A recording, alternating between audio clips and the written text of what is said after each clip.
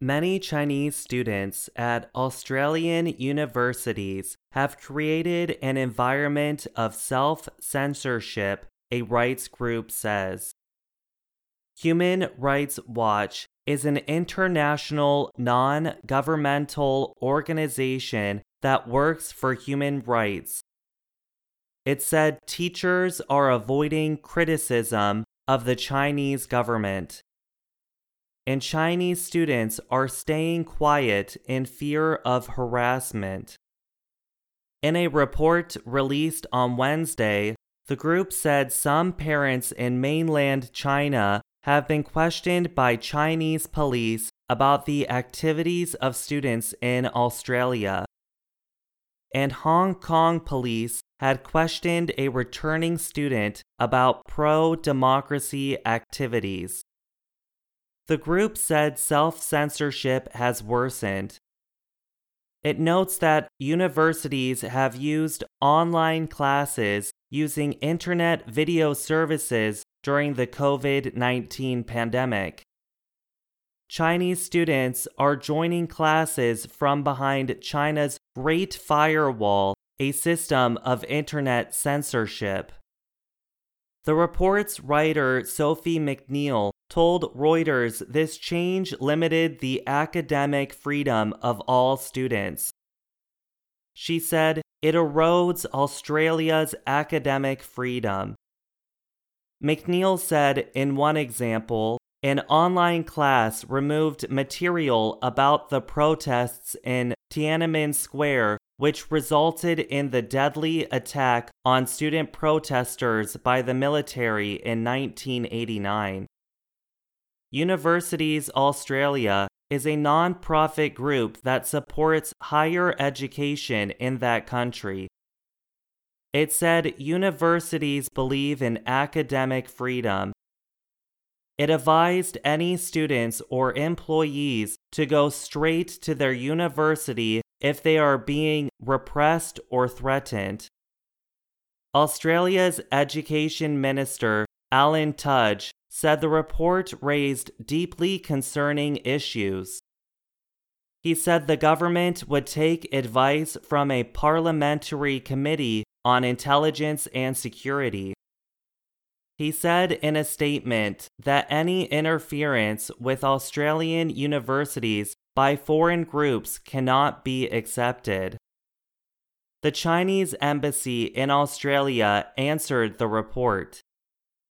It said Human Rights Watch has become a political tool for the West to attack developing countries. It said it is always biased on China. Before the COVID-19 pandemic, 40% of all international students in Australia were from China. That means Chinese students made up 10% of all university students in the country. Almost one-third of university earnings came from international student payments. Human Rights Watch spoke to 24 students with pro-democracy opinions attending Australian universities. 11 of the students were from mainland China, and 13 were from Hong Kong. The group also spoke to 22 academic employees. The rights group found 3 cases in which students' families in China have been warned by police over a student's activity in Australia. A student not identified in the report told Human Rights Watch, if you protest against CCP abroad, they will find people you love to make you pay, even if you are in Australia.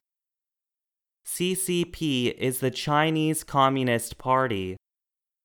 The student said he posted anti-government material on the social media website Twitter. He said Chinese police had warned his parents last year.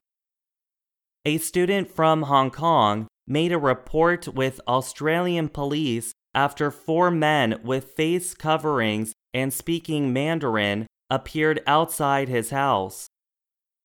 they chased him with sticks after he spoke at a democracy event. The student slept in his car, then moved to a new house after the incident. The report found threats by Chinese classmates loyal to the government were more common. These included threats to expose personal information online, known as doxing, and threats to report a student's opinions to the embassy. Human Rights Watch said more than half of students who experienced threats did not report it to their universities. McNeil said they believed their universities cared more about maintaining relationships with the Chinese government and not alienating the students who were supportive of the CCP. The report said half of the academic employees that Human Rights Watch spoke to said they self-censored in the classroom. McNeil said many academics avoided discussing China in the classroom. I'm Gregory Stockel.